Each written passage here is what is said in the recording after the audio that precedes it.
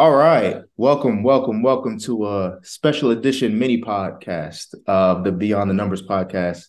I'm your host, Rello. I'm looking at you, Austin, but you got to go last, bro. I'm sorry. It's all good, man. We got a special guest, so You I'll got I'll to take the back seat. I'm, Yes, I'm glad coming off the bench today. it's all good. You could be Manu today. It's all good. I like that. I like that. Um, but we got a special guest from the sports business classroom, national writer for Bleacher Report, formerly of the LA Times, cap expert, and I'm going to say guru, Eric Pincus. Thank you for having us. Thank you for All having us right. today. Hey, thanks for having me. Happy to be here. Absolutely. Yeah, so we were talking a little bit before you started recording, and I got some a fun little topic for you. Was on your LinkedIn a little bit and saw you went to Beverly Hills High School back in the 80s. True. Beverly Hills. Beverly Hills High School. Um, how was 90210 to you when it came out? Was it a depiction of what Hmm. Beverly Hills was like in the 80s? Well, What? so like they went to West Beverly High in that school in the show. Yeah, Okay.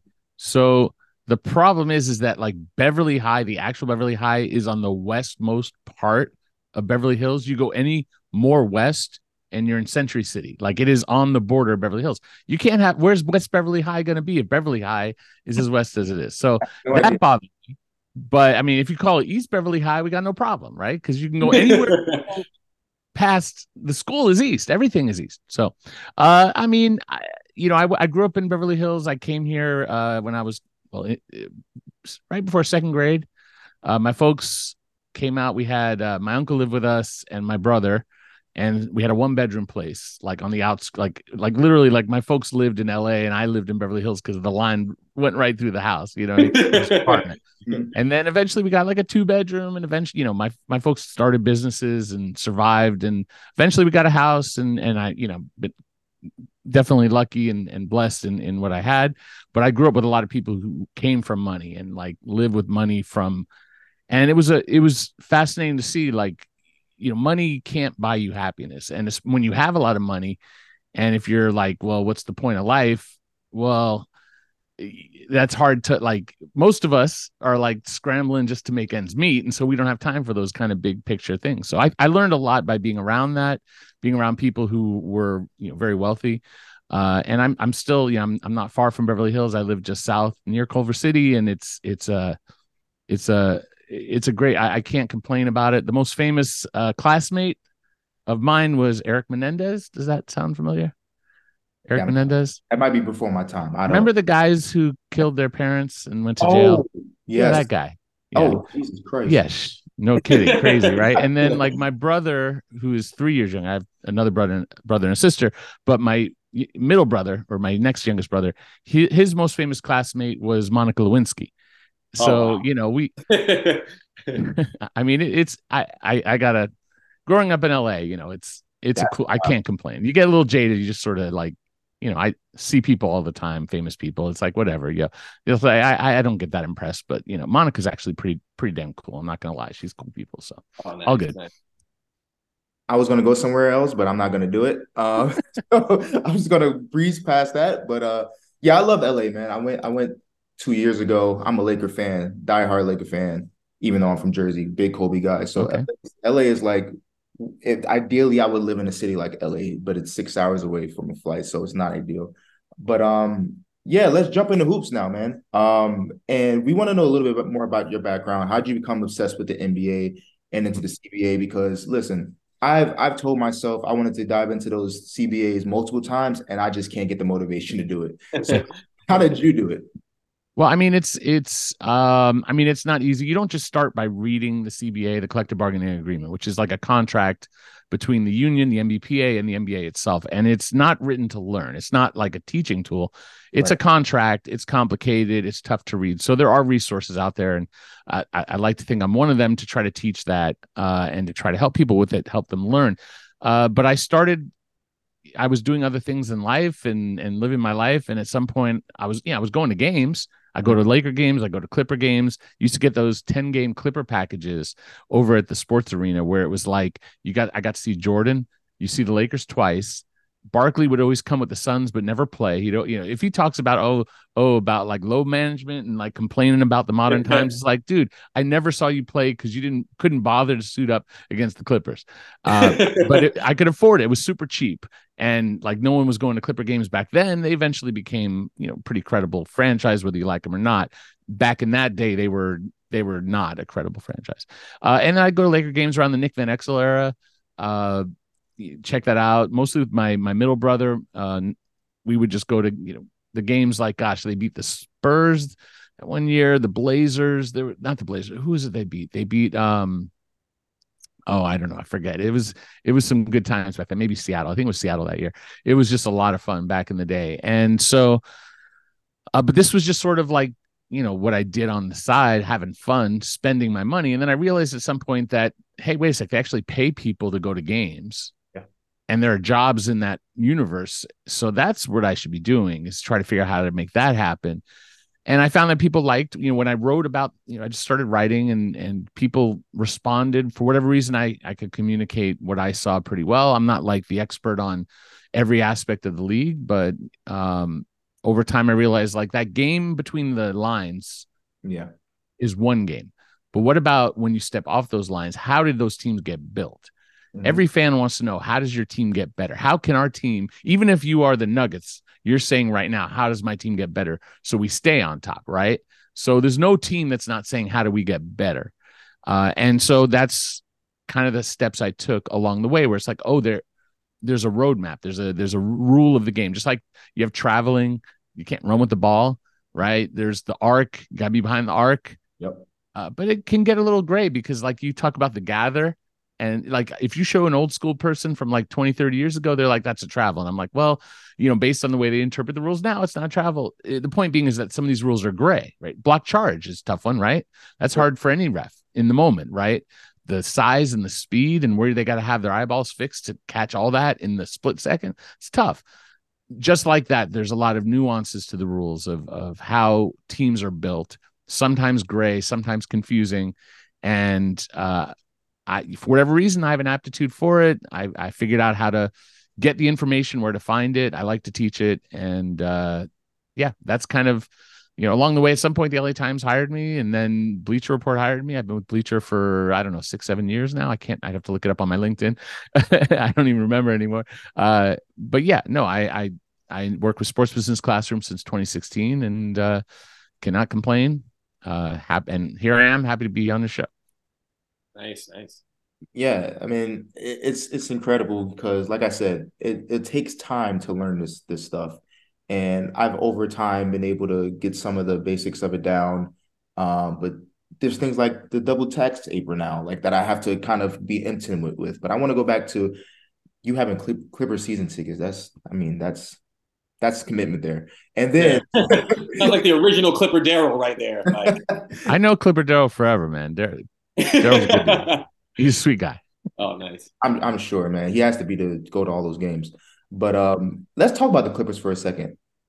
How is their outlook with, they just acquired James Harden, the double apron tax is out there. They're over that, correct? Like they're over that double apron tax?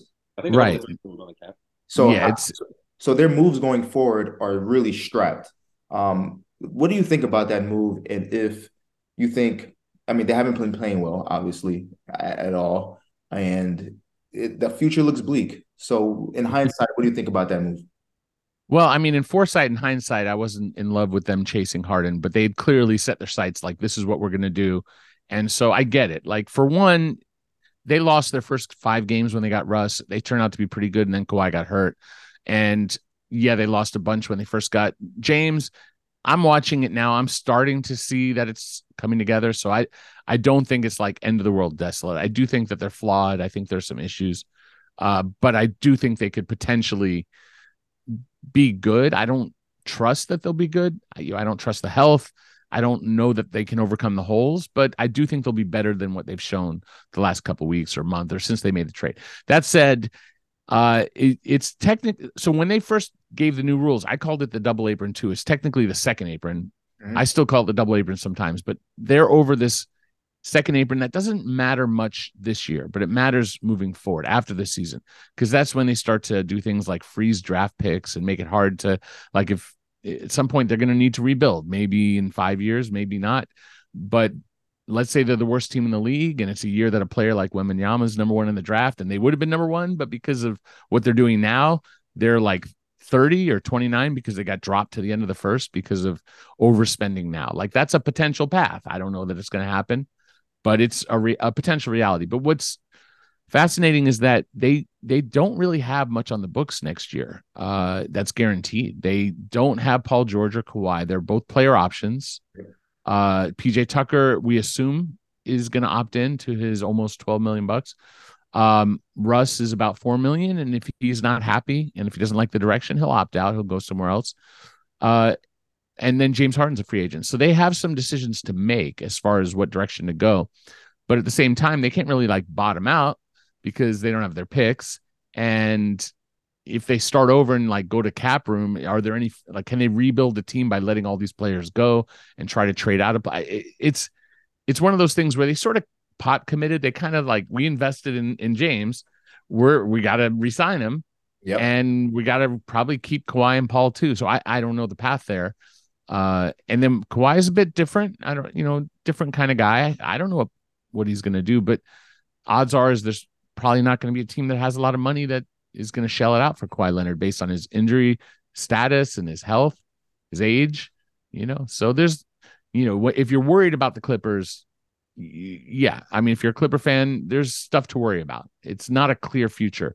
The thing that is potentially worrisome is that it might not work this year, and then they may double down and reinvest in what didn't work. And that's where it's like, that's the worry, right? I don't know how it's going to play out. I don't know what they're going to do next, but if it don't work and then you pay all this money to keep it not working, that's kind of a difficult spot. Yeah, it seems like they just, only relegated to building through free agency now, and especially with like the new stadium and things like that, you think that they kind of have like a game plan. Well, I mean, free agency, all they'll have is the minimum if they're over that apron. So if they keep the second apron, if they keep James, if they keep Paul, they keep Kawhi, and they stay at this high level, not only will they be freezing draft picks down the road, it'll be hard for them to make trades. They'll only have minimum contracts to build out. Now they could trade like a Norman Powell and take back up to 19 million. That's how much he makes next year, but they can't take back more than that. So, and they can't do like what they did is they took Batum and Covington and other players and combined their salary to get James Harden. That combining, we call it aggregation. That combining goes away if you're at this second apron level. So they're just going to be at a point where the kind of trades that they made to date don't work. In fact, even getting Russ Westbrook, he was, Lakers traded him to the Jazz. Jazz bought him out. Based on the rules now, they wouldn't be able to pick him up. Now at the time they could. So all the tools that they've been using are being stripped away because the league just doesn't want, they want teams to spend, and they want teams to spend to the tax, and they don't even mind if teams go into the tax a little bit. That's semi-encouraged. But they don't want teams going deep into those aprons, especially that second apron. And it'll be like a hard cap for most teams. We'll see what the Clippers do because I'm not entirely sure what their path forward is. And I don't know entirely if they know what their path forward is yet. I think there's only one path forward, to be honest with you, because I don't see, let's say you get to the deadline and you want to, this isn't working. I don't think the value is there for any of those players for them to want to make a move like that. That's so drastic. Two, I think they resign all those guys. You just can't let them walk with a new arena coming in. Paul George is their best player, in my opinion. I think Kawhi is a shell of himself, unfortunately, with all the injuries he's been going through. So he's a step slower. James Harden, talent, undeniable, but he's just, I feel like there might need to be a switch there. Like you said, they were playing well and then Kawhi got hurt. Maybe he needs to come off the bench instead of Russ. I think Russ is an energetic player that, that brings it every night. And Harden, you don't know what you're going to get out of him night to night. So maybe there's a switch. I've been saying that from since the trade has been made. Like, why hasn't Harden stepped up and say, hey, I'll come off the bench, even if it doesn't happen? Like, Russ is always the guy to make the sacrifice. And then it's like, like I said, who out there would go to the Clippers if they decide to let them walk? You end up in a new arena. Steve Ballmer's unhappy, and Ty Lue has a chance of walking away, like or saying or requesting that he gets bought of his coaching contract. So it just becomes a terrible snowball effect if this doesn't go correctly and you don't resign those guys. I think you just have to resign them and figure it out. I mean, you don't have to do anything. So, like I hear you, but at the same time, like if it ain't working, you're gonna now tie up your future for multiple years. It's not like you're gonna re-sign them for 1 year either, right? You're probably gonna re-sign them for 3 years or 4 years. And then it's like, well, now you're just gonna be the same thing for 3, 4 years and have this payroll crunch. I mean, yeah, you could potentially trade Paul at some point, who you could argue he's certainly the freshest legged one, but like James isn't coming off the bench. They gave up the pick to get him. Like what Westbrook, they had to be convinced to sign him last year, and then they kept him. But he was good for them, great. But he's what, like 4 million. He's not like the focus of their future. James Harden, in theory, is, and they need to figure out how to make it work with James, Kawhi, and Paul. And Russ has to go to the bench so they can figure that out so that they can make those kind of choices. Like if they've got to do something different, they need to know. And I don't think they learn that if you're worrying about Russ. It's a business, and Yeah, part of it, it's yeah. not necessarily fair to Russ, but at the same time, like he's also getting paid almost $4 million for things not to be fair. It's like it's a good problem to have. Is it though for them? Is it a good problem to have? I feel like they made it a problem. Like it's too much. It's something too much. Well, Can I'm not saying I would have done it. I'm saying they did it. It's sometimes like we can't roll it back. It's like they went. I didn't like the move. I got why they would do it. right. I didn't. I don't think that it's just too many guys who need the ball, and don't do enough without it. Like certainly Kawhi and Paul are good defenders at the wing position, but again, as you mentioned, Kawhi's, it's hard for him to put in that kind of effort night in, night out and preserve his body. There's always a side of it where he's protecting his body.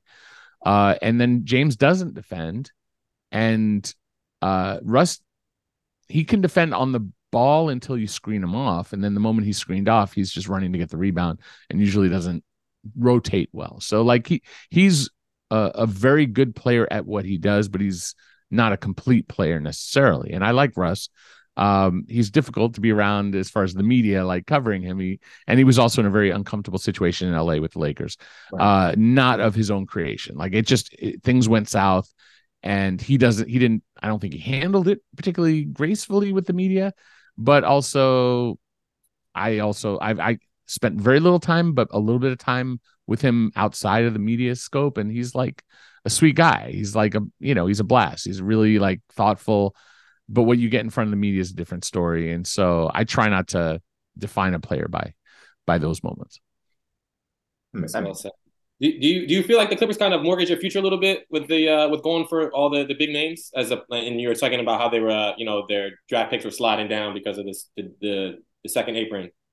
Do you feel like they just Yeah, went all in kind of like what the Nets did a couple of years ago with like KG and then bringing in Paul Pierce and I mean that's why the Celtics are for the last 5, 6 years like one of the best teams in the East because of what the Nets did. And the Nets have been, I mean, they had a little run with KD for a second with KD and James and Kyrie and all that, but like realistically, they've been paying for that. The people who did all that aren't even there anymore. You know what I mean? So it's, no Billy you King. know, yeah. And I know Billy, and like it wasn't even Billy King's choice. Like Was it it was Mario? the owner's choice. Like Bill, I worked with Billy on NBA TV, and it's like, I'll give an example that's not Billy, but like I've worked with somebody who was a GM, and they had mapped out what the game plan was for a 3 year plan. And they're in like step 2 of that plan. And the team is like, go sign this guy. The owner is like, go sign this guy. Former star, just about to not be a star anymore. Really not a star anymore, but a star by name. I don't want to do it. I tell them I don't want to do it. This is the plan. Let's stick to the plan. The owner wants to do it. And it gets to the point where it's clear that like, if I don't do it, I'm going to get fired.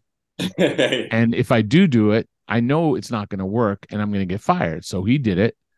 And a year later, he got fired. It's crazy.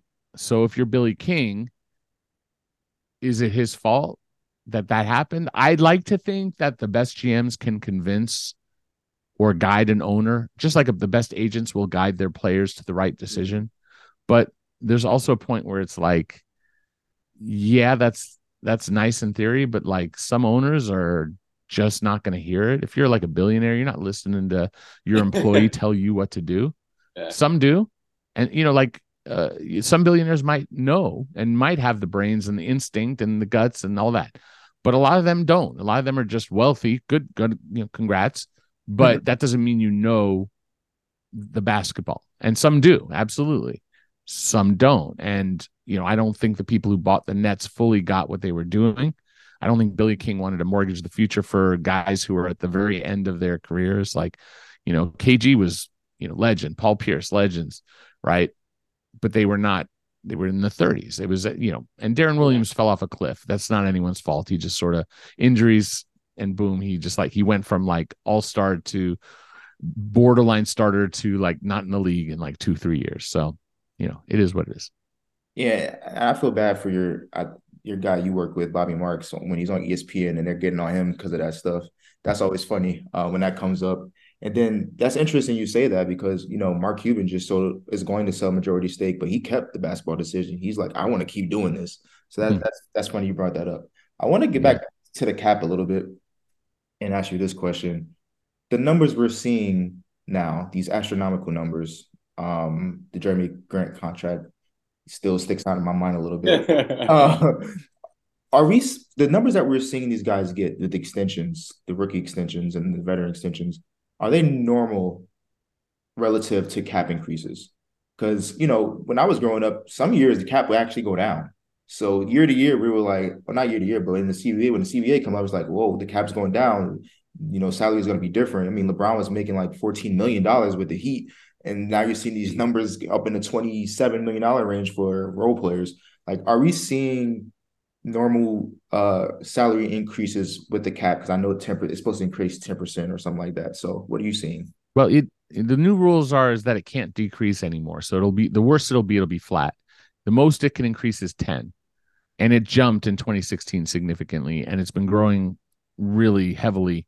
The last 2 years, it rose 10 each year, but then it also was flat during the COVID year. So but these are all proportional. And the way I like to look at it, because, you say like, well, does a player deserve whatever, $40 million a year, whatever.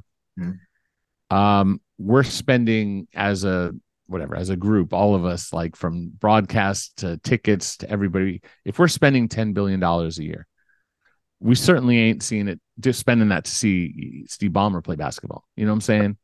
And I respect Steve Ballmer for what he's done in his life and who he is. And I might want to see like one exhibition game, but I don't want to I'm not paying season seats to see him play. You know what I'm saying? So, Jeannie Buss, Mark Cuban, Reisendorf, you go down the list, like there's a bunch of senators and this is the talent that we're seeing. It's like, first of all, you got to win some level of lottery of just being tall enough. I'm 5'7" on a good day. Like I barely reach 5'7". You know what I'm saying? So, I've got like negative wingspan. I'm like 5'6" this way and like 5'7" that way. It ain't great. So like, first of all, you got to have those gifts. And then there are plenty of tall people who can't play a lick. So then you got to actually have all that athleticism. You've got to stay healthy. You've got to like develop. You've got to you go see all the thousands of tournaments, AU tournaments around the country every weekend, right? There's players everywhere.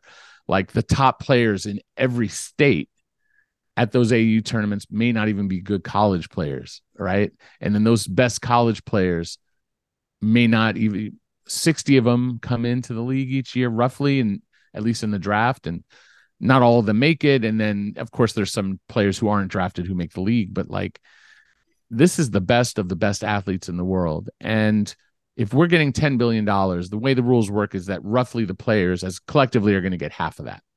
Not exactly, but in the ballpark. So if they're going to get $5 billion, we've got to distribute it to the players every year, half.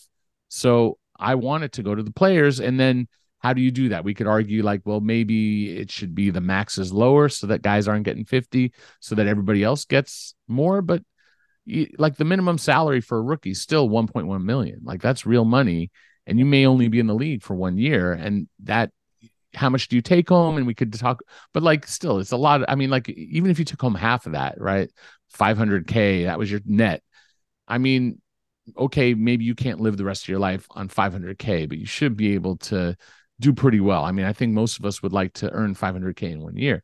You know what I'm saying? So, I respect the players. I want them to earn. They deserve to earn, just to have, the stress on their body, the brevity of their career, the fact that they don't control their lives, their schedule. They get days off once, twice a month when the teams tell them. It's the rest of their lives. They're probably going to walk in some level of discomfort. You know what I'm saying? Like most of them are going to have a debilitating injury at some point, whether it's anywhere from just a bad ankle sprain to a torn knee, like all whatever. So, yeah, I mean, they're paid well. It's proportionate to the growth of the cap. It's proportionate to the growth of the income of the league. And the alternative is that it goes to, Mark Cuban, who already has more money than he needs.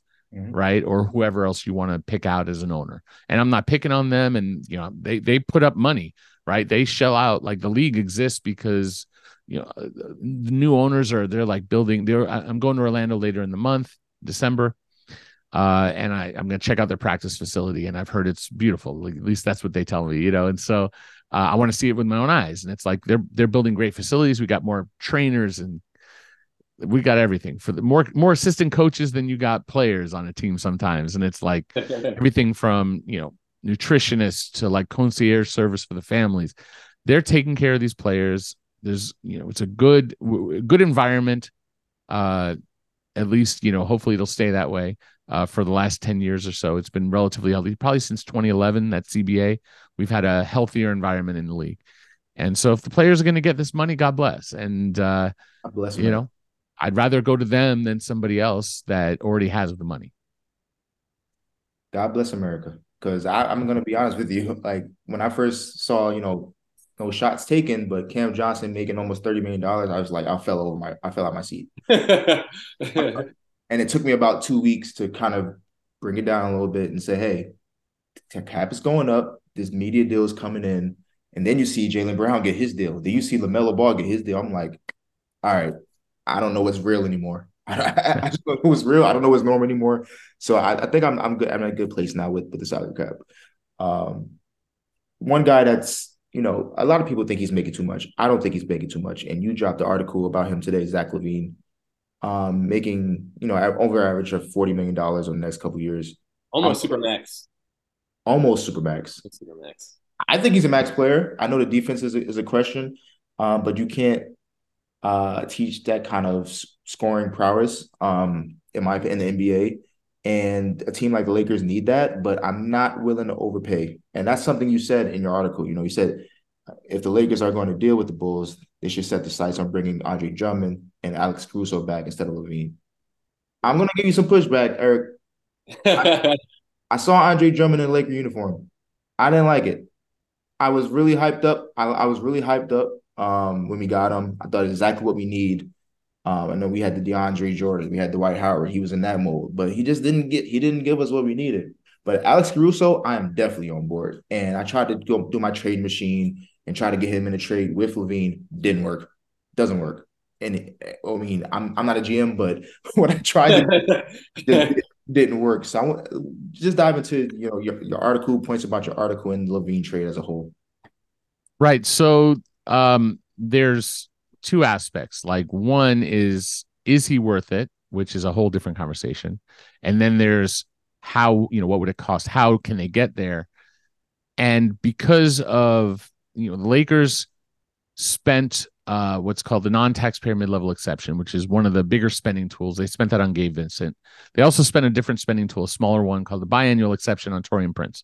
You use these tools, these specific tools, and you're agreeing to have a hard cap for the year. And at that first apron, we talked about the second apron, which is where the Clippers are, where they're spending like crazy. They don't have the same kind of spending limit. The Lakers agreed by doing these things to have a spending limit. So they can't, period, under any circumstances, spend more than 172.3 mil this year. So they're at about 167, and it's a little higher. I mean, like you count their little details. We'll just say it's 167, and they're about 5 million under. Okay. So they can make a deal that adds 5 million salary, right? Like, so they can increase their salary by up to 5 million, but they can't go an inch higher than that, no matter what. So if you trade 3-4 guys to get to Zach's number, and you have to have 14 players, not talking two ways, regular contracts. Now you got to sign other guys or trade for other guys to fill out to 14, but they still need to stay under that number. And Zach makes he's just under the second max. He's not quite close to the super max. The super max, as you would call it, would be about 47, almost 48 million for Zach. Because he's in that middle band. There's 3 levels, and he's in the second level. He's just under the max, but he has a trade kicker, so we'll just call him the max, right? How do you add 40-something million dollars, and then how do you get to that in trade? You have to send at least 2-3 guys, and then how do you replace those guys when you can only add like 5 million? So now it's like, well, the starting point almost certainly would have to be D'Angelo, Russell, and Rui Hachimura, because that's about 33 million right there. But still, 33, right? 40. We're still adding 7 million in salary, right? And we just said they can only add 5, but they also have to replace, because they're trading 2 in our theory. They're trading 2. They're getting 1 back, so they got to sign 1 more guy. So it doesn't work. So now it's like, okay, well, now they got to trade out someone else, get more salary. So now you're talking about either Austin Reeves or Gabe Vincent, because those are the big salaries. Maybe it can be done with Jalen Hood-Schifino, who's the number 17, I think, pick in the draft this year, makes about just under 4 million, 3.7. You start to do the math, and it's like I can come up with some ways to get a Zach Lavine deal done for the Lakers, but very quickly you're starting to pare down that depth. Mm-hmm. And to a point, they can afford that. Maybe they have one too many wings, right? If you say, well, they're going to play Max Christie, and they're going to play Cam Reddish, and you've got Rui, and you've got Taurean Prince. Like, it's at some point you can, okay, fine, you part with one of them. But at point guard, if you're parting with D'Angelo Russell and Gabe Vincent, like, does that mean that Austin and Zach are your point guards? And then also, like, how did the Lakers lose last year? Like, I don't remember them losing because of point guards. Now, D'Angelo struggled a bit against the Nuggets, no doubt, but I think it was because of Jokic. Jokic was the problem, right? Yeah. If I remember correctly, what does Zach Lavine do against the Nuggets? How does he help the Lakers deal with Jokic? Like, because they have better shooting. Now, we're not even talking about that Zach has had 3 surgeries on the same knee, right? A kid who is not much of a kid anymore, almost 30. I'm a UCLA guy, so I'm always I love my UCLA guys, but like his game has always been predicated on his athleticism. Like, he's always been like guy who will take it and just get air, and then he became a really, really good shooter. He was always a good shooter, became a really good shooter. Shooting's down. He's missing a game when we're recording this. He's missing a game because of a sore foot. It's like there's the kinetic chain, like, the knee hurts, then they work on the knee, and now it's, well, maybe it goes down, and it's the Achilles or the foot or the heel or the ankle, or maybe it goes up, and maybe it's the quad, maybe it's the hip. Like, it's just, we're human. I'm of an age where, like, the body don't work as well as it used to, as far as like, you don't want to see me on the court right now. I can get up and down once or twice, and then I'm like, all right, I'm done. But for, if he was like James Harden, where at least James is in the last year of his deal, it don't work out, at least they have a choice. If you're talking about Zach, you're like, well, he makes max now. He makes basically 43 the next year, but he would have a small kicker potentially, but we'll call it 43. Next year after that, 46. Year after that, about 49. And it's an option, so maybe he leaves, but if we're saying maybe his body doesn't hold up, he ain't opting out of that. So are you going to tie in, and then LeBron retires at some point? So it's is the team that is Zach and AD going to be the one that dominates? Never mind that like Zach has never done anything in the playoffs, which he hasn't. Okay, fine. You can say, well, he was with the Wolves and the Wolves were bad when they got him. He didn't choose the Wolves, and then they traded him to Chicago, and Chicago was bad. And they fired all the GM and all that, the whole front office. They redid it. Now they got a new group. Last few years, it's not like they're doing a lot. They were good for about 5 minutes. Lonzo got hurt. Haven't been good since. Right. So like, is that Zach or is it circumstance? I don't know, but I'm not risking that investment if I'm in charge. Now I'm not in charge, so I don't run the Lakers. They're going to do what they're going to do. He's with Clutch. Clutch represents LeBron, AD, Vanderbilt, Cam Reddish. A lot of the decisions that are made go through LeBron. They try to make LeBron happy, but LeBron is near the end. I don't know. Hopefully, we'll get 5 more years of LeBron. I'm not telling him when he's stopping, but like he's of an age where it's like he was just starting to talk about retirement. So I like Zach maybe 3 or 4 years ago when he was on a $19 million deal. He was a little under like that was the time to get him. Now's you say like you buy low, sell high. You're doing the opposite here. So if you take into account the player's injury, the performance, as far as playoffs, the length, what you have to give to get him, and it's not even negotiable. We haven't even gotten to like, are you including a draft pick?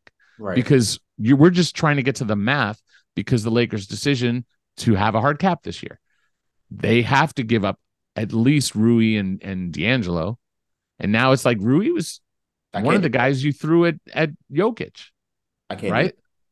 So my conclusion is it's not a good idea. If you're going to talk to Chicago, talk to them about role players like Drummond and Caruso. I'm not saying the number one choice in the entire league is go get Caruso and Drummond, but yeah, like, and also go back 2-3 years. Like when Drummond got there, everyone got hurt, right? Like it was the year after they won, right?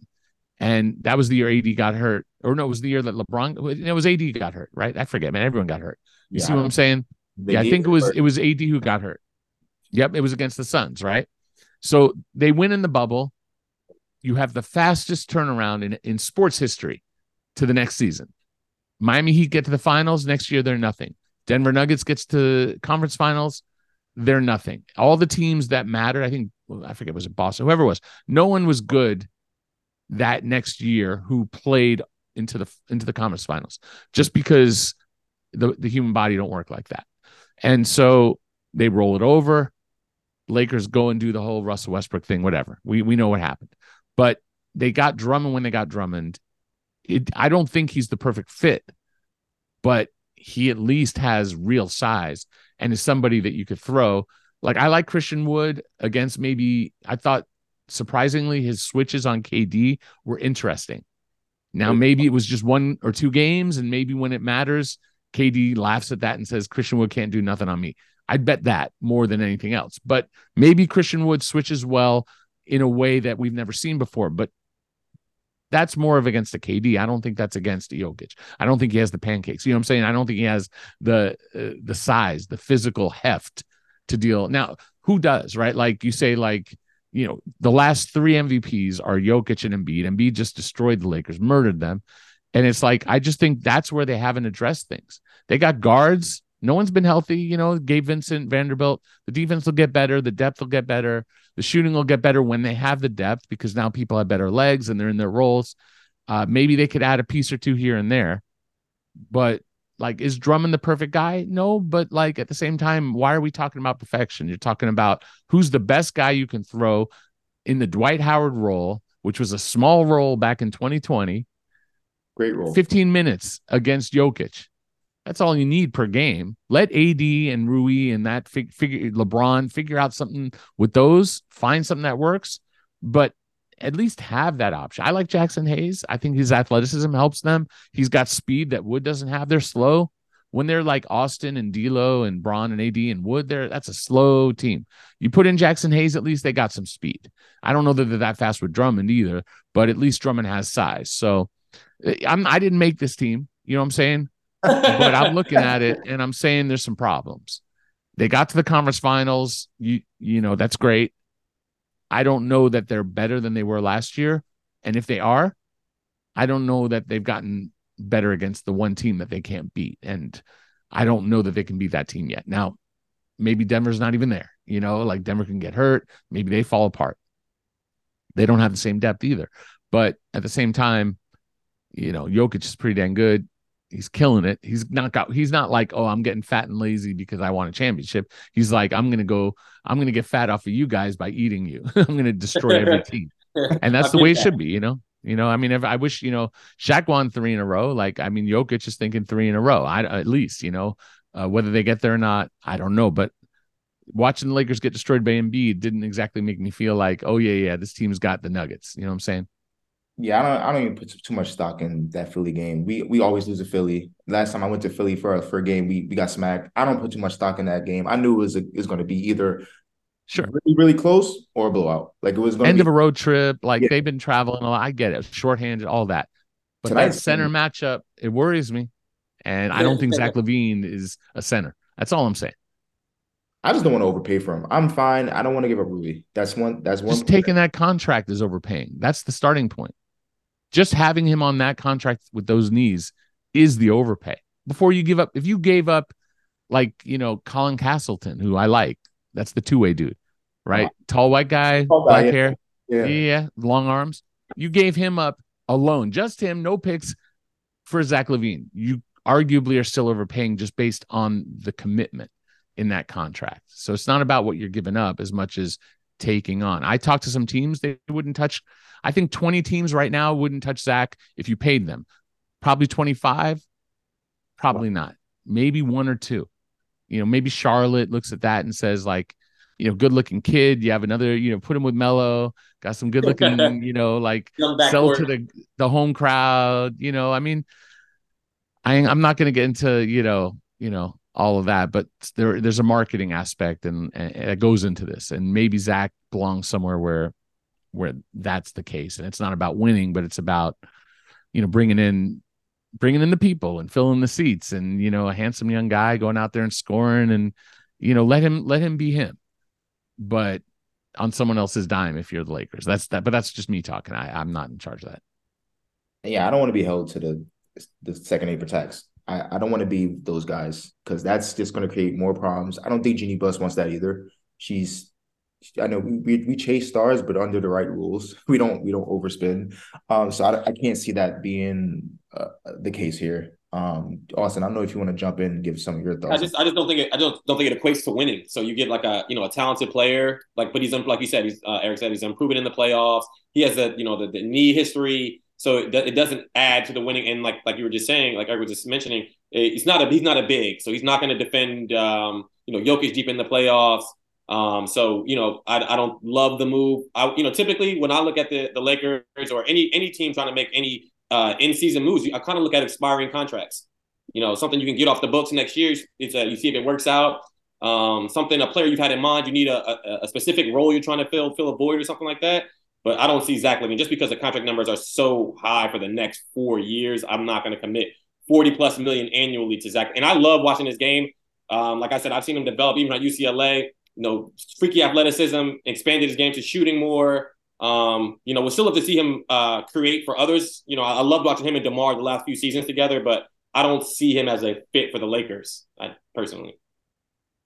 Yeah, it hurts my soul because I was convinced like we could get him and it wouldn't be an issue. Now Eric just broke down for me. I'm pretty like the financials, man. It's too much. Destroyer of dreams. I'm sorry, man. The numbers don't lie. It's cool because you know what? I'm tired of chasing stars, man. The Russell Westbrook thing was very depressing. For that to play out, didn't know if that trade was going to happen at the deadline, and bringing D'Lo back, I was kind of questioning that a little bit, and still am, to be honest with you. I don't know how. He had a great game last night against Detroit, though. I mean, it's the Pistons. You know what? The 3 of us and 2 others could have a great game against Detroit right now. They're really yeah, they like lost 15 in a row. So yeah, that's not safe. I'll set screens. You take the shots, and when you got to rebound. I got you. That does not count. They play OKC tonight off a back-to-back. Let's see what he does. Shea is on the other side of the floor. So now they drop 30. Please, we need it. No, they're going to – I haven't turned on the game. I don't know if it started yet. My prediction is they're going to get spanked, but that's just my take. Oh, Jesus. Let me check right now. I can't. Oh, it's 2 point game, second quarter, 46, Okay. 46 It's to just 48. Lakers have been on the road, and right before they were on the road, they had a very heavy schedule, and they are super shorthanded. And OKC is pretty Young long and stuff. young and athletic, so it's just I don't think that's a win, but I could be wrong. Hey, if I'm wrong, I like being wrong. Yeah, I asked to be wrong, but I'll stand by my analysis. Cool. Well, we're coming up on an important date, right? 12/15, when a lot of guys are trade eligible. I don't know how many guys. Do you have some of your top guys that are eligible 12/15 and then looking You know at what? I've got an assignment to do that. That's actually an article I'm going to write for Bleacher, okay, but I'm sort of living like in the day and like the next. I'm living in today and what I'm doing tomorrow, yeah, and it's like next week. But I would say that like any player that has re-signed with a big raise is not until January 15th. Okay, so like Austin Reeves got a raise, Rui got a raise for the Lakers example. So they're January 15th. But anybody else who signed just in general this summer, December 15th. And there's a few, extensions are a little different. Sometimes like like Jaylen Brown can't be dealt at all. There's some, Jared Vanderbilt can't be dealt. He got an extension. But generally speaking, like anybody you can think of who got signed this summer, if they left and went from one team to another, and they did it in July, that's December 15th. And if it's re-signing, then it's January 15th, if they got a substantial raise. So, but all of like like the Halliburtons, not that they'll be traded, those rookie scale extensions, there's other funky stuff, but they're not trade blocked. Like your guy, Cam Johnson, January 15th, because he re-signed with the Nets, right? right. Like PJ Washington he didn't get a big raise. I have to look at it where they were under the cap. Maybe he's January. I have to double check that one. Um, who else? Like, yeah, I mean, Kobe White, he got a decent raise he's January 15th. So you just go like team by team, who signed where, and like, Karis LeVert came back to the Cavs, didn't get a raise, December 15th, that kind of thing. Got it. All right, that makes sense. And we're gonna have a term breakdown later. We're gonna see if you could break down a couple terms in 60 seconds. Okay. We're gonna test you out there. But Austin, I know you had some questions you sent to me. Did you want to pose one of those right now? Yeah, I remember you had mentioned some of the two-way players. Can you explain like the difference between a two-way contract and a typical contract? Sure. So at some point, I don't know how many years ago, 20-ish years ago, the league started a development league. It was called the D League, the NBA D League. Then Gatorade got involved. Now it's the G League. So literally, that's why it's called the G League. And the idea is that like there are, we talked about all the players who are just not NBA caliber yet, or they're close. And you have that dream of wanting to be an NBA player, and the D League, the development league, didn't pay well. It wasn't really attached to it was like the teams in the NBA had, or a lot of them had a partner, but it didn't pay any. It paid like 20 something thousand, if that, like 18 originally. Like it was, if that's what you can't live off of that. An average person isn't living off of that, let alone like, we were talking about, like, $1 million, they're not making anything in the NBA or whatever. Like that's still $1 million, right? So at some point, and if you want to keep that dream alive, you stay in the D League and you try to catch on, just because you're at least close. The teams are seeing you're close by, and they might call you up, and you might get like a contract.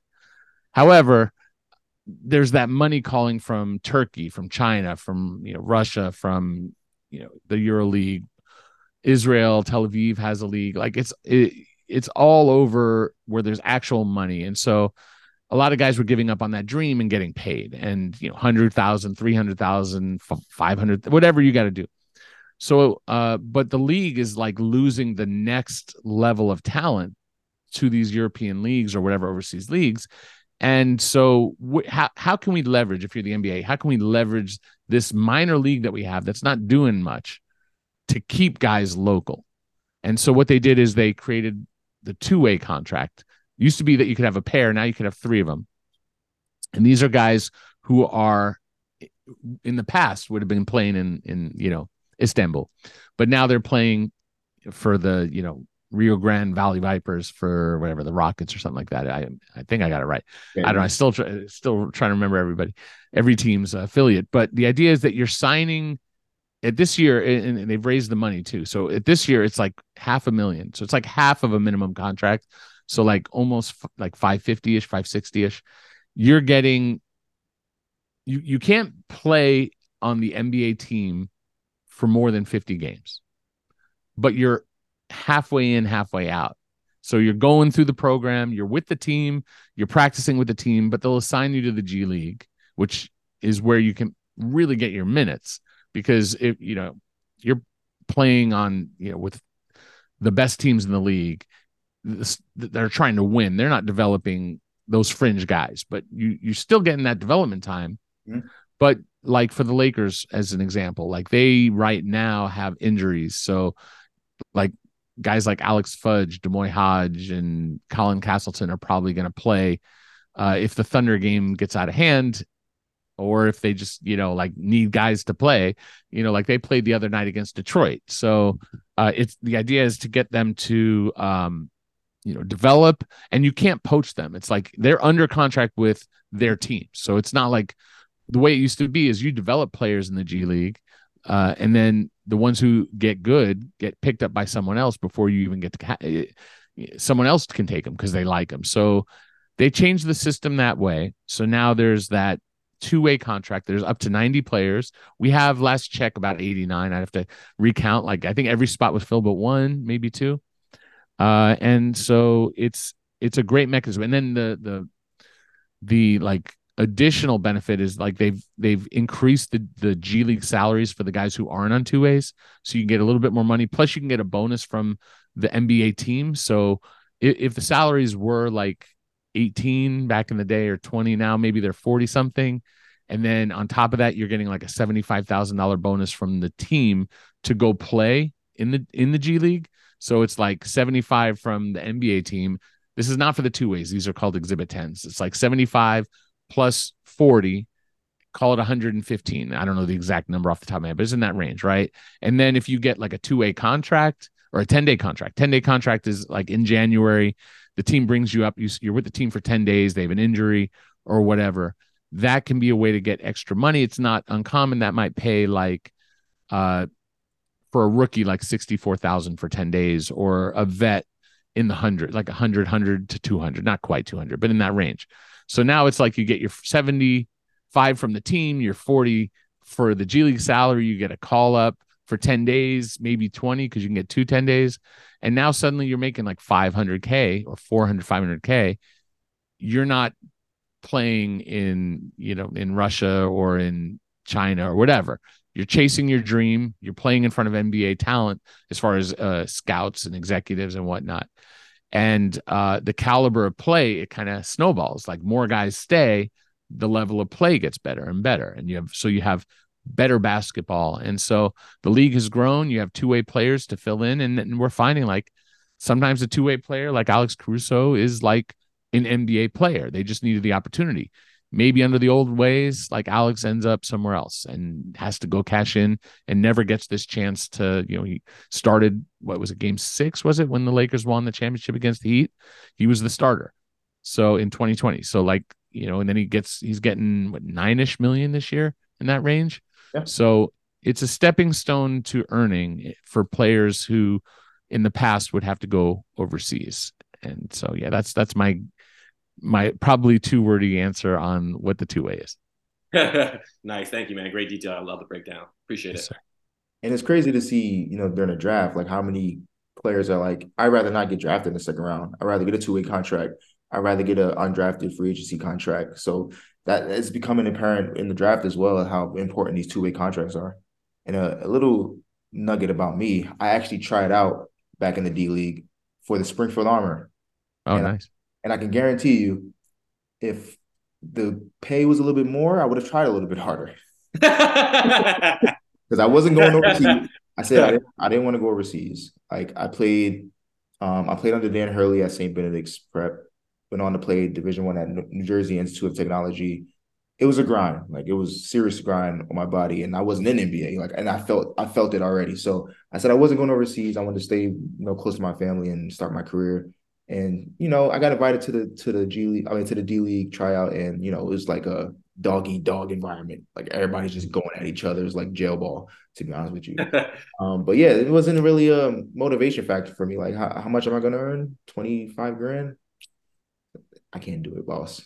I can't Right. do Well, I mean, if your dream is to get in the NBA and you think it. I that's wasn't the going path, right. But if you're also saying like this is probably not where I'm going to end up because it's so hard to get there, that like we're find how you're going to earn, whatever. Like those are difficult decisions. Hell, I like stopped playing football in high school after my second year. Because I had like built out a DJ business as like a teenager, like back when it was records, seriously, and then eventually like CDs and stuff like that, and then eventually just like bring a laptop and whatever. But like telling the coach like that, it was hard because you're saying goodbye to like something you put so much effort into. But yeah, it's also called growing up. You know what I mean? It's like you have to make, it's. I tell my kids it's like it's at least we try to. They're a little bit older now, but like you want to give them like the world is whatever you want it to be. But the hard part is now when you start to say goodbye to some of those things because you start to have to pick and choose. You can't do everything. Nope. Try to tell them you can be whatever you want to be. It's hard to be everything though. So now you got to start to pick and choose. So tough adulting decisions. So I'm sure that was a tough one. It was a serious dilemma for like months. Like I actually like prayed on it and said, listen, just show me which way you want me to go. It's not like I was having like corporate people giving me offers. Like I didn't have any money. I was broke coming out of college. Like I was like, I don't know which way I'm going, man. I really don't want to do this. So yeah, it was really a serious dilemma, but I worked for the NBA for almost 10 years shortly after that. And just happy with how my career is going. So I'm blessed. One question that Austin had, and I'm going to ask it. Sorry, Austin. Go ahead. Do you think he wanted to know what are some of your favorite current NBA contracts and all time favorite contracts? I'm going to expound on that and say, was there a move in your time covering the league where you were like, that's an interesting way at looking at how to maneuver the salary cap? Oh, sure, of course. I'd have to think about that. That's a tough one. As far as like singling out, so like, there are interesting contracts, there are interesting moves, there are surprises. Sometimes they're not good surprises. They're like, what are you doing? You know what I mean? Like, why are you doing? That's not what you should be doing. But like generally speaking, my career sort of taken me a little bit more on the agent side of the coin as far as I've been tutoring and advising agents to help. Well, actually, they're not agents yet. Students who are taking the agent exam in January to become agents. And that's something I've been doing for several years now. And so I actually have two perspectives now. Coming up as a journalist, it's usually like written from the team perspective, and the fan is usually from the team perspective. But now I have a different perspective. I have like, well, what's a good contract from the agent's perspective? So if I look at like Jaden McDaniel's contract with the Wolves, I don't like it for the Wolves, and the Wolves are playing pretty well this year. I'm not mad at them, but like I think they took on a lot of risk just based on they have like almost, what is it, 90-ish or 80, whatever, 85-ish invested in just Cat and Gobert. And then you're paying Ant, whose money's going to kick in next year at like the max. And then now you're paying McDaniels too, who I like. But you're paying him another 20 something. And like, there's so much risk there. It's like, well, why didn't you wait for restricted free agency? Because it's really rare for a player to get an offer sheet. And odds are is that you could have paid him that later, same deal or less, or maybe more, but you probably had all the leverage. So why not wait and not assume that risk right now? So when you say like, what do I like? Do I like that for the team? Not really, but then you have to flip it. I like it for the agent. It's like, you got a deal, you got it without worrying about restricted free agency, which is very team favorable. You got like the kid could develop into a defensive player of the year type player, but he might not. He may, but you can't control that. And the thing is like, He's hurt right now. I don't think it's too bad, but I was at the Lakers game a week or so ago. Dude comes out to shoot the half court shot. The fan misses the shot, tears his Achilles. No lie. Like on the court. Like that's just crazy. Like guys get hurt. Like Kelly Oubre, we don't know exactly what happened, but it sounds like he got clipped by a mirror or something on his bike or whatever. He got hit by a car. Yeah, I know some people were trying to say like maybe it didn't happen, but like as far as I know, like I'm buying that it happened until someone tells me otherwise. I don't think he got hit by like a car hitting him like that, but like I think he got clipped. So like whatever, like it's as far as like really interesting contracts to me, they're always interesting. It's like I teach by showing like here's a simple contract. I'm like, all right, well then show a different contract. And I'm like, oh wow, this is slightly different. Let's look at how it's different. So I geek out off of all that stuff. But like you look at some teams, I think I don't necessarily want to shout out Daryl Morey too much because I think he goes too far with it. But I think that he and the people in Houston who are like the Morey tree tend to like overuse the rules to like, we can do this, so let's do it. And sometimes that can be like creative, and then sometimes it could be like all right, whatever. And I thought that the Jazz were pretty funny where they gave like Paul Reed this very Daryl Morey type offer sheet just to say basically like, we know where you're going to match, but this is just like an FU to you for all this BS that you've been doing. So like, do I like what Daryl does? Sometimes, but do I like what I don't think Utah gave him, if Utah really wanted Paul Reed, they didn't offer enough. But if they were like, we're not even going to get the guy, this is just an FU, then that's one of my favorite contracts. Absolutely. So, I look for stuff with personality. That contract had personality. See a little Danny Ainge action and Justin Zanuck and Danny Ainge, yeah, Utah, absolutely. That brings me to my next question. Are there any front offices in any organizations in particular that you like, or that you just in general that you have seen some things they've done and try to model, personal favorites? Well, I mean, I learned from all of them, both good and bad. You know what I mean? So like, just an example, and this isn't like necessarily answering the question directly, but like the Hawks gave Bogdanovich an early extension before knowing the rules of the CBA, and I thought that was short-sighted. But at the same time, like from their point of view, like they felt like if they're getting a guy at like a descending contract that's averaging in around 16 million a year, they felt like that was going to be a good contract under the new CBA. They didn't know, and I knew that they had some tax issues, but they were able to got out of John Collins. So like from a point of view, like I didn't like what they did, and then I talked to them, and then I'm like, okay, I get what you're saying. So I feel like there's a lot of nuance. There's not a lot of like, this is the correct thing and this is the wrong thing. There's always point of views, and like teams or agents or play, everyone's got their point of view. And so I find all of it to be fascinating. So, I think the Celtics do some interesting things with their cap. I've got one of my former students runs the cap in Brooklyn, so I'm always, enjoying what they're doing.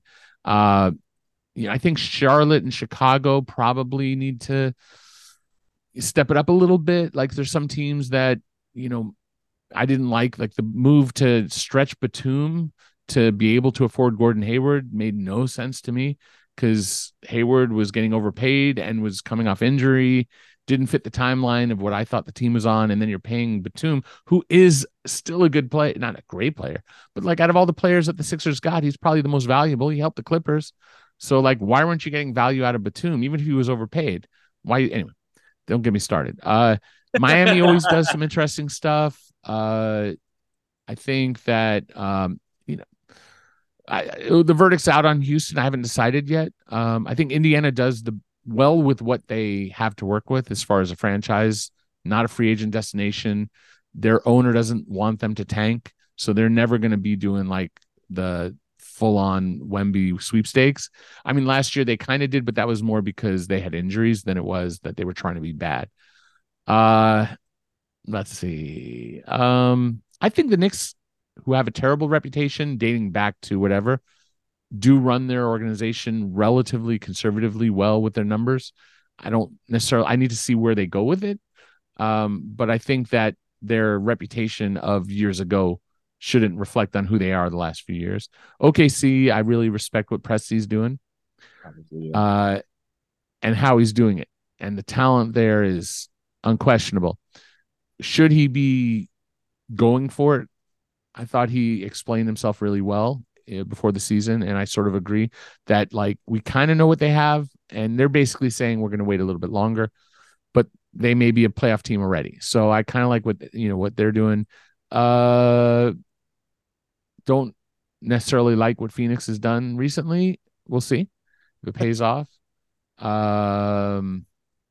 don't Yeah, think and like Utah's smart. Like Zanuck and I think we'll see what the result is. I'm curious to see like Michael Winger came from the Clippers, and I thought that the Clippers made year after year very favorable deals.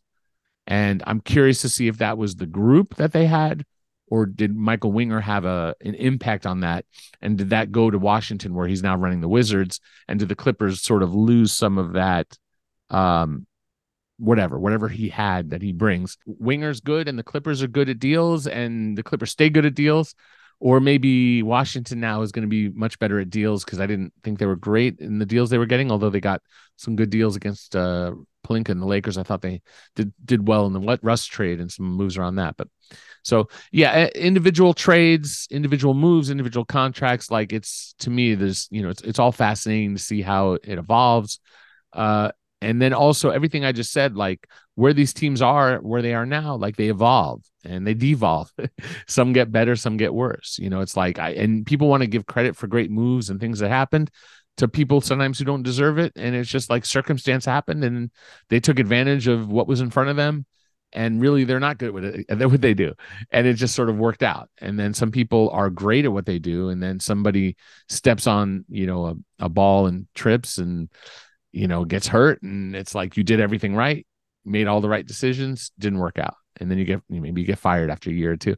And it's like, well, that sucks, but it's not because you weren't great. It was just that things didn't work out. So it's a tough industry. Yeah, it really is tough because I have a GM in mind that I will never forgive, and that's Mitch Kupchak. I will never forgive him for that Luol Deng Timothy Mozgov summer. And then we had to attach Mozgov to D'Angelo Russell. But we ended up, our scouting department kind of bailed us out because we got Kuzma with that pick we got from Brooklyn. So we kind of got bailed out a little bit. But I'll never forgive him for that. It was the worst feeling ever, seeing those contracts fly through. And that was a crazy summer overall of people just getting paid. And then I'm interested to hear your thoughts about why you don't like what Phoenix did this summer. Because I actually think they made out pretty well given what they were dealt with. To get Beal and still have Ayton on the books, that was ugly. That was for me, in my opinion, that was ugly. So be able to flip that to get Nurkic, Nazir Little. I think we already had this conversation. His name is Bradley Lavine Beal. Oh Jesus! You know what I'm saying? Like, what's the difference? Like super expensive, multi-year, body been breaking down for years.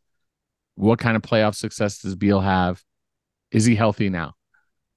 No, he's not. Okay, so I think the Suns did with bringing in Nurkic, so they did bring in somebody to. I like Nurkic, sure. Like is Nurkic better than Ayton? At some things, yes. At some things, no. Like point. The Nurkic in 2-3 years, how important is he? Like realistically, like he's just at the cusp of like not last few years, he's barely made any impact, been hurt. Yeah. I do think he's a better passer, and this is before the Suns got him. I knew him to be a better passer. He's relatively slow-footed. He's not lumbering, but he's not great on certain switches. But then he's good on like there's some things he does well on defense, and then there's some things you can exploit. Like if I'm getting out of Ayton, I might be looking for a very different return than Bradley Beal. Just flat out. Like I'm not getting rid of my young guy to get an overpaid, not saying he's older, but like 30-ish is older in the NBA, and track record speaks for itself. Like you have KD that solves a lot of problems. Booker's, pretty magical too when he gets going. And they did okay in minimum guys, certainly, like in trading for Grayson Allen he's very solid. He's should be a rotation player on almost any team, at least top 7 on any team in the league. I think you could say Grayson Allen is probably ballpark a rotation player. Is he a starter? I don't know. I just think they're boxed into who they are. You've got Durant next year, 51, Beal 50, Booker 49, Nurkic 18, Nasir Little, whatever, maybe you can get out of him, but 6-7. And then you have no, like, well, all you can have is at the minimum. You add players at the minimum because you're into those aprons. We'll see where they go and how it all works out. But like their minimum salary next year, guaranteed already, is like 175.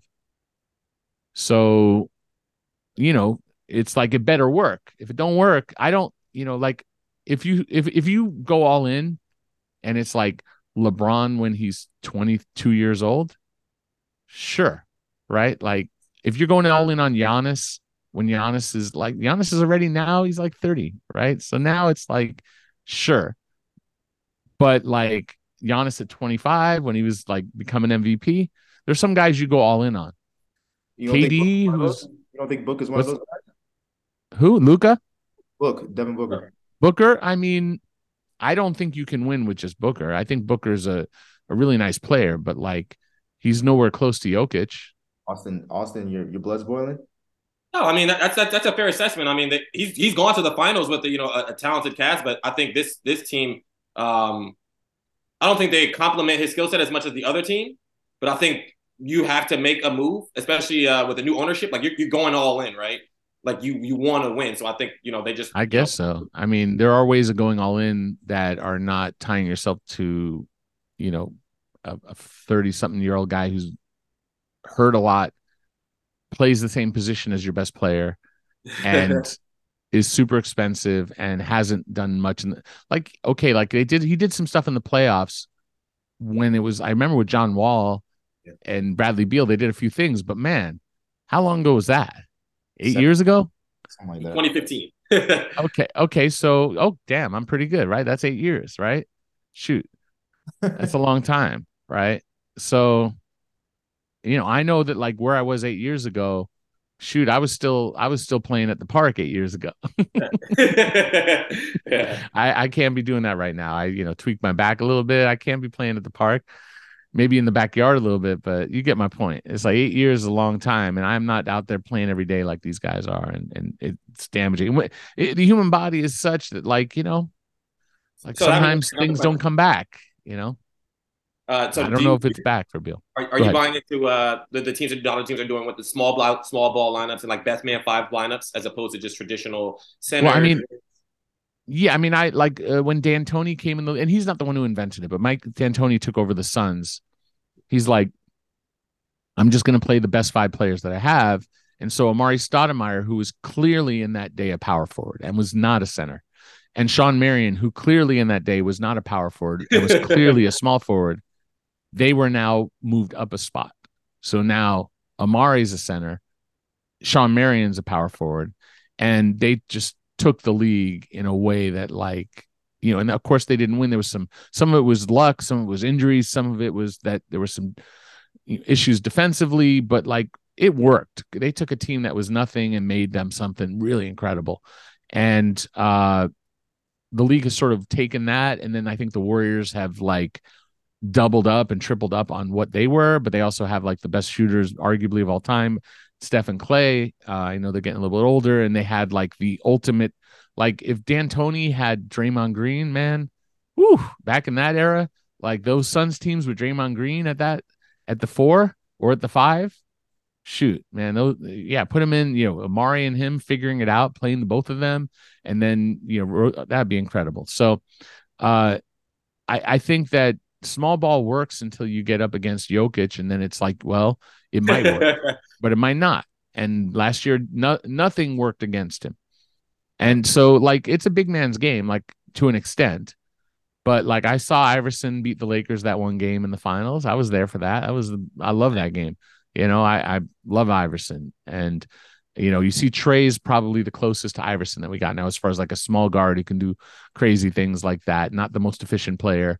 And he's won some big games, and he hasn't quite gotten to the heights of what Allen Iverson had got to as far as getting to the finals. But it's not only a big man's game, and the way that the 3-point shot has become like the threes, everyone was like, oh man, the Suns take so many threes. You look back at the threes they took, now they'd be like the bottom team in the league as far as number of threes they took. If you talk about their pace, their pace, it was like a wave would just wash over. Like you'd be up by 6 against the Suns, and Steve Nash and those guys would get going, and a wave would hit a 20-point swing. Boom, like in 3 minutes, 4 minutes, suddenly you were up. Now you're down double digits. Now another few minutes go by, you're down 20, and you're like, what the hell happened? Right. And they are right now would be like the slowest paced team in the league. If that team then that was like the fastest, crazy paced team, they'd be super slow, right? They'd be like the Grizzlies now or something like that, or like, whatever. Or I guess we got to pick on who we picking on, the Pistons or whoever's struggling. I don't know pace right now. Who's the slowest pace? So anyway, but I think that it's you play with the best players that you have. I mean, if you could all get Jokic and all get Embiid, it would be a big league if there was a bunch of those guys. But there's it's hard to get 7-foot guys or in that range who can do what those guys can do. I mean, Embiid is a hell of a scorer, and Jokic is arguably one of the best passers we've ever seen in the league out of that position, and he can score, and he's not soft. When I came up, like, the people thought that European players were soft. I thought it was always unfair, but that was like the knock. And like Dirk was sort of like, I'm a jump shooter and we're going to win a title. And if you can call us soft all you want, but we're still going to win. And they eventually won. And I think over time the world has changed, and no one's calling Jokic. You got to deal with his brothers too. Shoot. Those big boys. I ain't messing with them. I'm not messing with those large Serbian guys. No, hell no. Jokic is far from soft. I did notice you said something. I want to not talk about it, but just point it out. You said Trae Young is probably the closest thing to Iverson. That may be, but there's still a guy named Kyrie Irving too as well, who's probably above Trae Young when you talk about Iverson comparisons. That's all I really had as far as topics. I do want to get into this flash terms round. Okay. Where contract verbiage. We're gonna test your ability to compress intricate CBA terms into a minute. I'm gonna get my stopwatch right now.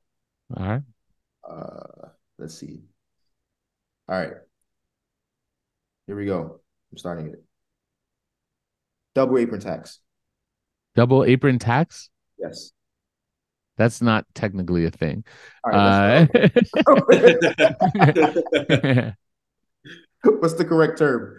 Well, so the tax is independent of the aprons. Like the tax itself is the tax, and it's based on how much you spend. The aprons are like, we're taking away your tools if you reach a certain number. So they're parallel things that run in parallel, but they're not. And it's also, I'm with you. Like I called it the double apron when I first heard about it, but now I've got to rewrite everything in my mind. Second apron, second apron, second apron. But they're two separate things that run in parallel. Got it. Bird rights. Bird rights, well, those are basically the ability to keep or to pay your own player a certain amount. There's non-bird, early bird, full bird, and they ramp up depending on number of years. And you can go over the cap to pay your players, but within the limitations of what particular rights you have. When does a player become extension eligible? Well, it's going to be depending on their type of contract. So rookie scale, which is a 1 through 30 pick, is going to be after their third year, before their fourth year. And so that's in and of itself something separate. Then you have other players. So if you sign a 3-year deal, you can get an extension on the 2-year anniversary. If you sign a 4-year deal, 2-year anniversary. If you sign a 5-year deal, 3-year anniversary, 6-year deal, which is difficult to do in most cases. There aren't many 6-year deals. Usually they're the Supermax. Then it's also a 3-year after 3-year anniversary upon signing. And then there's a little nuance where, like, if you signed October 12th, they treat that as October 1st. So there's a little bit of funkiness there as well. But yeah, that's more detail than you're going to get from most people. And then restricted free agent. A restricted free agent is a player who's been given a qualifying offer by a team so they are either coming off of their rookie scale, which is the 1 through 30. They didn't extend. They finished their contract 4 years. They were given a qualifying offer in June leading up to July. They've now gotten to July, and that qualifying offer is still on the table. They're a restricted free agent. It's also a player with fewer than 4 years of service. Years of service is how long you've been in the league.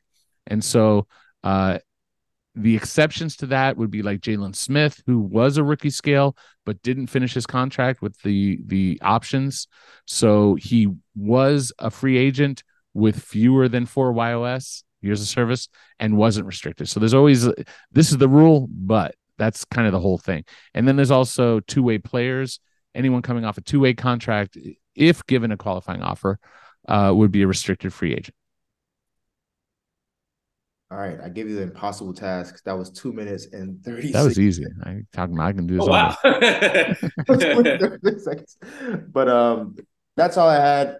Really appreciate your time. This was really insightful and kind of put my perspective on a lot of things in check. Because there's more than, what meets the eye with these contracts, with these transactions, and the Lavine thing. I'm gonna have to sit with a little bit. But tell us about Sports Business Classroom a little bit. Yes, sir. So we have a program where year round we have some webinar, downloadable content, mostly on the collective bargaining agreement. So if you want to learn about it, you can sign up and get those kind of classes or join our webinars. See them on Twitter. I work with Bobby Marks of ESPN.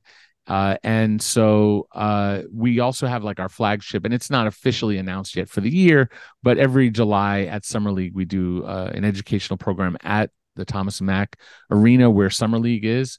And last year we had about 120 students, and we teach them salary cap. We teach them scouting, video and analytics, media and broadcast. And what I love about it is that we really help people get jobs. And so we've got people all throughout the league, or with agencies, or with shoe companies, or with media companies, either, whatever, Turner, or, whatever, PR. I go to Clipper games, and like some of the PR staff I know from our former students, or GMs of G League teams are like Amber Nichols runs the Capital City Go-Go. Nick Legios runs the Capitanes in Mexico City. They're former students. So we actually gear the program on trying to help people break into the league. It's all about networking. It's all about being good at what you do, providing value. And it's a blast. We have a great mock trade deadline that lasts throughout like the whole week. It's a blast. Love what I do. And we also, if you're trying to be an agent, we also work with folks who are trying to be agents, try to help them prepare for the agents exam. And of course, you can always catch me on Bleacher Report, in this particular case, telling you why Zach Lavine wasn't the right call. We went beyond those numbers, dude. Yeah, I love it. I love it, man. And, I hope, we have a lot of people that we talk to daily, our friends that think they know a lot about basketball. I implore you, if you're watching this, to test that knowledge. Visit Sports Business Classroom and see their what's the word for like a class? With curriculum? Yeah, curriculum. Jesus Christ. There you go. Curriculum. And test your knowledge and actually get intimate with it, because this is fun learning about this stuff with everyone, and just talking basketball with you guys. But yes, sir. Austin, did you have anything? No, I just say just keep up the good work. I was reading some of your articles. I was reading the one you did about salary cap variance the other day, and I was just like, whoa, I did not know it was this intricate and stuff like that. But just you got some fans over here. Just appreciate what you do. So thanks for coming on. Well, I appreciate it. And it's all learnable. It's all knowable. It is a little daunting when you first jump into it. The last thing you do is just start reading the CBA. You got to know how to learn this stuff. But that's what I do. And so if you're listening and you're curious, just reach out. I'm easy to find on Twitter at Eric Pincus, EricPincus. And we hope to have you back, man. We hope to have you back a few more times. Yeah, definitely. Maybe we hope we see you in Vegas this summer. Maybe we can make it out there. Absolutely. Absolutely. Thanks, guys, for having me on. Enjoyed it. Absolutely. All right, Eric. Thank you.